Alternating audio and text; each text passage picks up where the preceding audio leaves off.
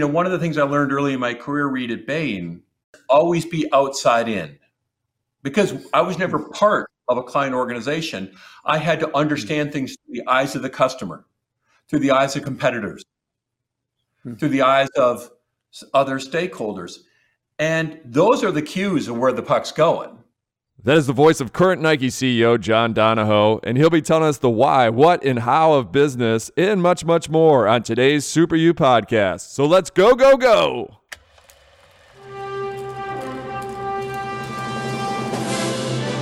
It's one small step for man. Liftoff. We have a liftoff. We choose to go to the moon, not because they are easy, but because they are I hard. have a dream. You can't handle the truth. 7, 6, 5, 4, 3, 2, 1. Super U.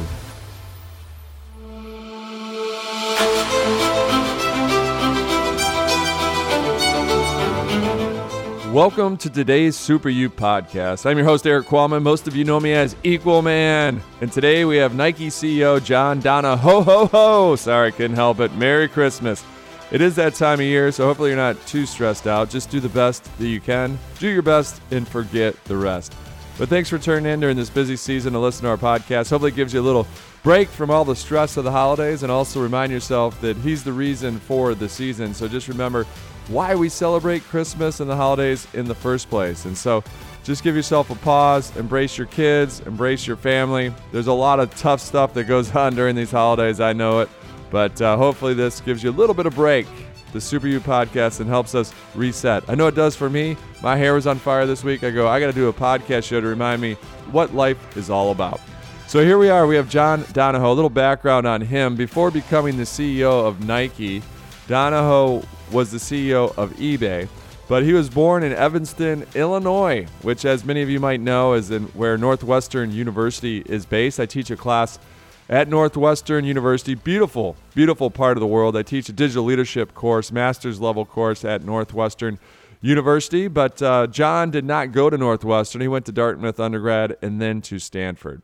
Now, Donahoe's the current CEO of Nike, but before this, he was the CEO of eBay. But when he left eBay, he took some time off, which a lot of us should do in between positions when we can. When we can, it's not always appropriate or applicable or possible, but when you can get those breaks, they're very rare to get in life. So if you're switching positions, if you are able to do it, take 3 months, 6 months off, by all means, make sure you go ahead and do that. But what he did is he spent some time with experts as well as like-minded individuals to help find himself after eBay.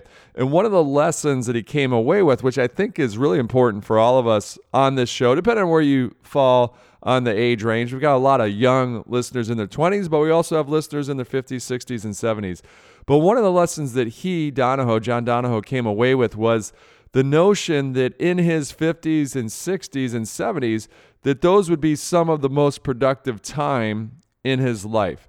Essentially, this was boiled down because Donahoe's age meant that he should have experience, which makes sense. You're in your 50s, 60s, 70s, you have experience. And then you also probably have financial freedom. A lot of us will have financial freedom at those ages. But then he'd have the freedom to choose where he wants to use that experience, and the ability to do so based on a sense of service, so service rather than a sense of ego. So all that learning, now I realize, okay, now I can use my time. It can be some of the most productive time. My kids are out of the house. I've got financial freedom. Now I get to choose what I do to kind of give back in terms of service. But if it's not all charitable, don't get me wrong. I mean, Donahoe, his compensation at Nike is an astounding $53 million. That's for the year. So think about that. That's wild. $53 million for the year in compensation. But Donahoe has learned that he should spend more time with younger people. A lot of the younger people that were seeking the same thing that he did when he was that age is through coaching or volunteering. But he said it's important for us to connect with younger people as you get older, so you're not spending just 100% of your time with people the same age and the people the same mindset. Now, keep in mind, before Donahoe became the CEO of Nike, he was very familiar with Nike because he'd been a member of its board of directors since 2014. So he's very familiar with the operations even before making that transition to become a full-time member of Nike's executive team. And so now he's current CEO and also president of Nike. So that's a little background on Donahoe, but we're going to not waste any more time. I do want to cover off our sponsor. So our sponsor today is Amazon Prime. Amazon Prime. It's amazing. So I use Amazon Prime as a customer, but also, as many of you know, my daughters and I invented a board game called Kitty Corn. That's right, Kittycorn. Kitty Corn. Don't Google that too fast. Kitty Corn. So Kitty Corn, it's a great game for ages 5 to 95. Once my grandfather knew how to do it, or my dad, their grandfather, knew how to play and loved it, I go, we got a winner on our hands. But anyways, it's been crazy. My hair's been on fire the last couple of weeks as we approach Christmas, because this thing's been selling insane. It's a great stocking stuffer. But you can get it, even if you ordered it a couple days before Christmas, you could get it within a day. Because we ship these things, we make them in thousands, and then Amazon's able to fulfill that order. So big shout out and thanks to Amazon Prime, not only from a personal level when I'm getting stuff last minute, but also as we sell these games, and my daughters love just sitting down with me and we look at the sales each and every day. So thanks to all of you. I know a lot of you have purchased Kitty Corn and sent in nice notes, and it makes my day, but more importantly, it makes my daughter's day when they read those notes. So thank you so much that Kitty Corn's having a positive impact and gets your kids off their screens. That's the whole reason that our daughters actually and myself came up with it. Give yourself a break from those screens and actually play a game as a family. So again, that's Kitty Corn and that's Amazon Prime. Thank you for sponsoring today's Super U podcast, and thank you for tuning in and listening. So without further ado, let's get into some advice from John Donahoe, the current CEO of Nike.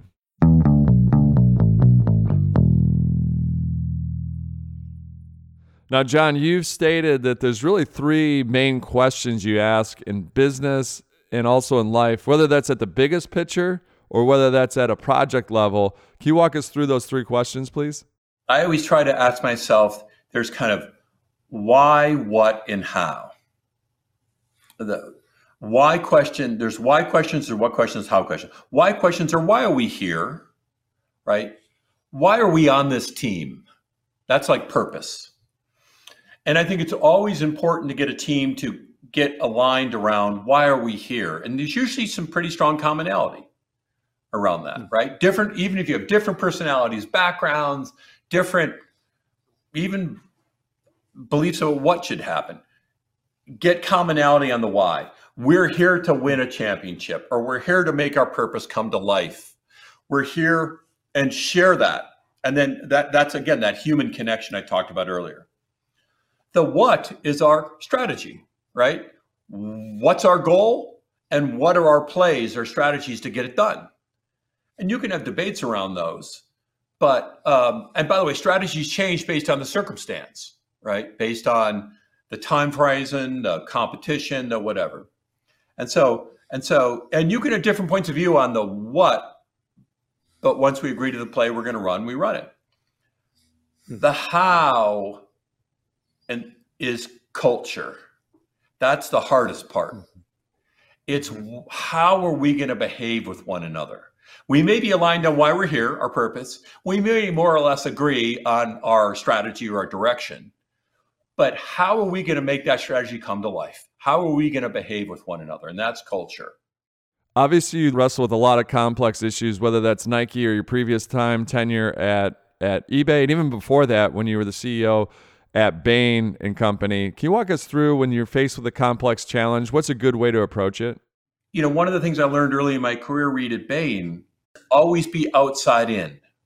Because I was never part of a client organization, I had to understand things through the eyes of the customer, through the eyes of competitors, through the eyes of other stakeholders. And those are the cues of where the puck's going. The puck isn't made up inside a company. Yep. The puck is defined by where the consumer's going and wants to go, where competitors or disruptors are coming up and giving different offerings. What's happening in the overall. So keeping a real outside-in mindset is, I think, essential. It's also, to be honest, it's what allowed me to come into 4 different companies, or I guess I grew up in one and then have come into 3 different companies. And I've never been an expert in what on day one, that's forced me to have a rich and sharp understanding of, all right, how's the consumer thinking about us? All right, one of today's hot topics across the world, and really especially in the United States, is diversity and inclusion, DEI, diversity, equity, and inclusion. So how important is that in today's world? And I believe there's clear data and evidence now. Diverse and inclusive teams are more successful and more innovative. Bringing different perspectives, different backgrounds, different combinations, different personalities, different skill sets, different cultures, melding together, that produces better outcomes. That produces better outcomes for a sports team. You know, the Bulls didn't have 5 centers. They didn't even have 5 Michael Jordans. It would have been fun to watch 5 Michael Jordans, but my guess is 5 Michael Jordans might not have done any better than having one amazing Michael Jordan and surrounding him with incredible complementary skill sets. Yeah. I also think that's true in a business context. And so the diversity and inclusion is not just a nice thing to do because it happens to be, you know, in vogue at the moment. It's the best way to win. Yep. I would argue it's the only way to win sustainably. So you got to start with that deep belief. And it's funny because sports can teach us so much. We know that on the sports field, right? You know, you pick you want to have a great point guard and you want to have a great number 2 guard. You got to have a good, you got to have a good outside shooter. You got to have someone that can rebound inside, and they have to appreciate each other and they have to play together and come together. Yeah. That to me is diversity and inclusion. And so whether it's inside of Nike, our commitment to be a diverse and inclusive culture is because it's the best way to win.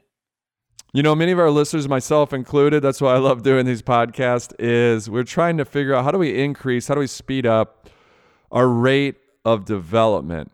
Any insights and tips? Obviously, you've been very successful. It's your 4th tenure as a CEO of a major corporation. So how do we kind of life hack that development? The thing about being in the number one role, and the thing particularly about being a founder, is you're in the frying pan every moment. And you're being forced to grow and scale and learn. And the pattern sets and things you are privy to, whether it's a board meeting, whether it's dealing with other founders, whether it's dealing with the situation, you get to see all parts of the business. And so your growth curve is like this. Often the growth curve of your direct reports of people beneath you will never be as high because they're not in that role. And so accepting that, because at some point you're developing faster than your people. And that's a hard thing, especially when you had that initial founding group or that initial, but you're learning and growing, and you don't feel the learning and growth. You're just like, you're feeling as inadequate as the next guy. Time, treasure, talent. So we all have time, treasures, and talent, and we give those away freely. It's servant leadership. But sometimes we have to invest in ourselves. It's important for us to invest in ourselves, and then actually that megaphone that we have or that power that we have to serve others is amplified. So walk us through how we invest in ourselves. Early on in my career, I went to a talk by a guy named Jim Lair. And he talked about the concept of a business athlete. And he said, same question I just asked you. He said, you know what's so interesting? When you look at world-class athletes, they want to perform. They're on the playing field, and they want to perform at the highest levels. And for every hour they're on the playing field, they prepare 10 to 20 hours. And they invest in themselves.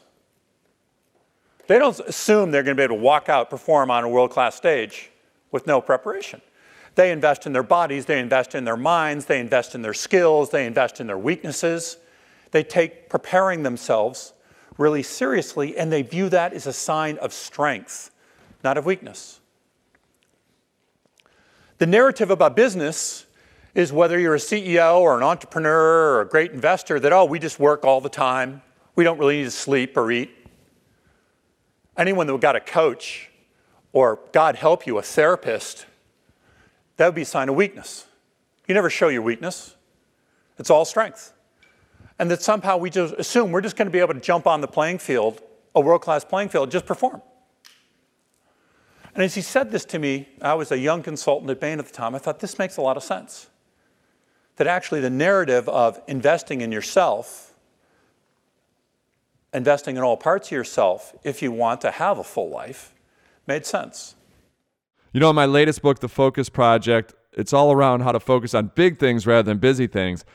But one thing is about intent. It's important for us to be intentional each and every day. And I struggle with this. There's some days I just wake up and as Zig Ziglar would say, I'm a walking generality, that I just get up and I'm like, oh my gosh, the day, do I even want to face it? I kind of crawl under the covers. And that's because I haven't set up that game plan the night before, is that I'm just sitting there going, what do I do today? Or man, there's so much to do. It's just overwhelming. I'm not going to do anything. So walk us through like charting a course, or just how do we stick to our path?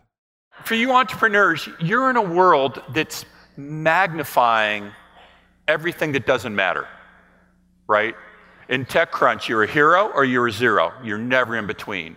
We magnify the crap out of things when they're going well, and then we pound things when they're not going well. And as a leader, especially an entrepreneur, if you get influenced by that, it's like buffeting winds that are impossible to deal with. And the reality is you're never half as good as they say you are on your good days, and never half as bad as on your bad days. And so the importance of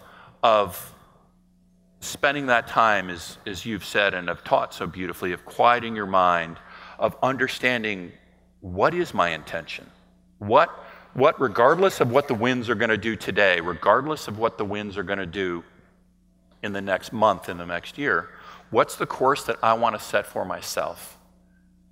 And I just think, and by the way, over time, no one remembers the short-term tax. No one remembers what they wrote one day or another, or how good or bad. They remember the journey you've led. They remember the consistency with which you've led your life. You've led your companies you've created. And it's hard work.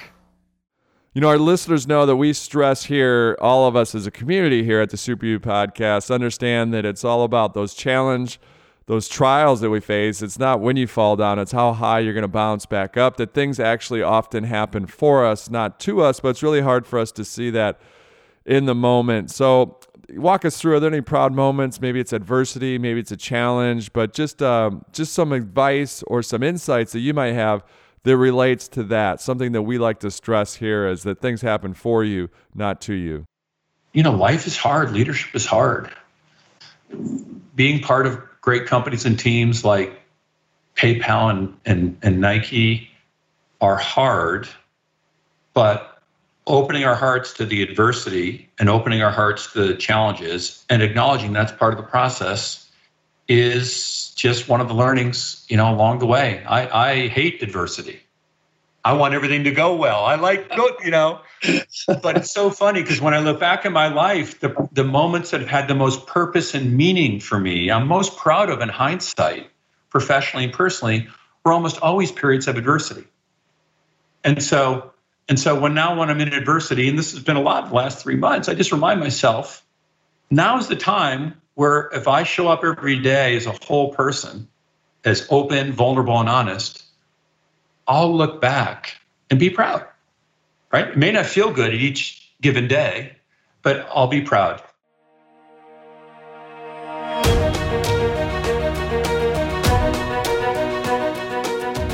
Thank you for tuning in to today's Super You Podcast. I'm your host, Eric Qualman. Most of you know me as Equal Man. That was some great advice from Nike CEO John Donahoe. So hopefully you got a lot out of that, especially during this time of year, that you're able to kind of capture something. Because remember, we always like to stress that we're all superheroes. We just need that courage to wear the cape. And keep in mind, a lot of days we feel the farthest thing from being a superhero when we wake up. So it's really about just taking those baby steps each and every day. And I'm saying that out loud for myself even. There's been some days this week where I did not want to get out of bed. I was just like, man, there's so much to do. So overwhelming, or sales aren't going as well as I thought over here. And so it's just really about how do we stick with that course, being persistent in the short term, but patient in that long term. And so thanks for being patient with us this entire year. And thanks for tuning in to the Super You Podcast. You make everything possible. And that allows us to have great sponsors like Amazon Prime. So if you're looking for a last minute gift, go check out the game that my daughters and I invented called Kitty Corn. It's a great stocking stuffer. Or maybe you forgot to get someone a gift. If you're listening to this after the holidays, is maybe you just want to surprise and delight someone with just a small little package of goodness that'll help their kids get off their screens. Just telling someone, hey, I'm thinking about you. I love you. When I can't be with you, hey, go ahead, check out this game. It'll get your kids off their screen and allow you to play some family time together, spend some quality time together. And most importantly, you'll learn who in your family, that's right, who in your family can do the best meow. So, meow. Until next time, this is your host, Equal Man, reminding all of us, it's not what we take from the world, it is what we leave behind.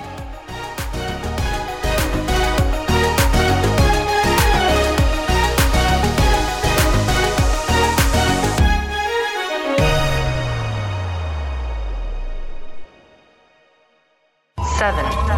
6. 5. 4. 3. 2. 1. Super you.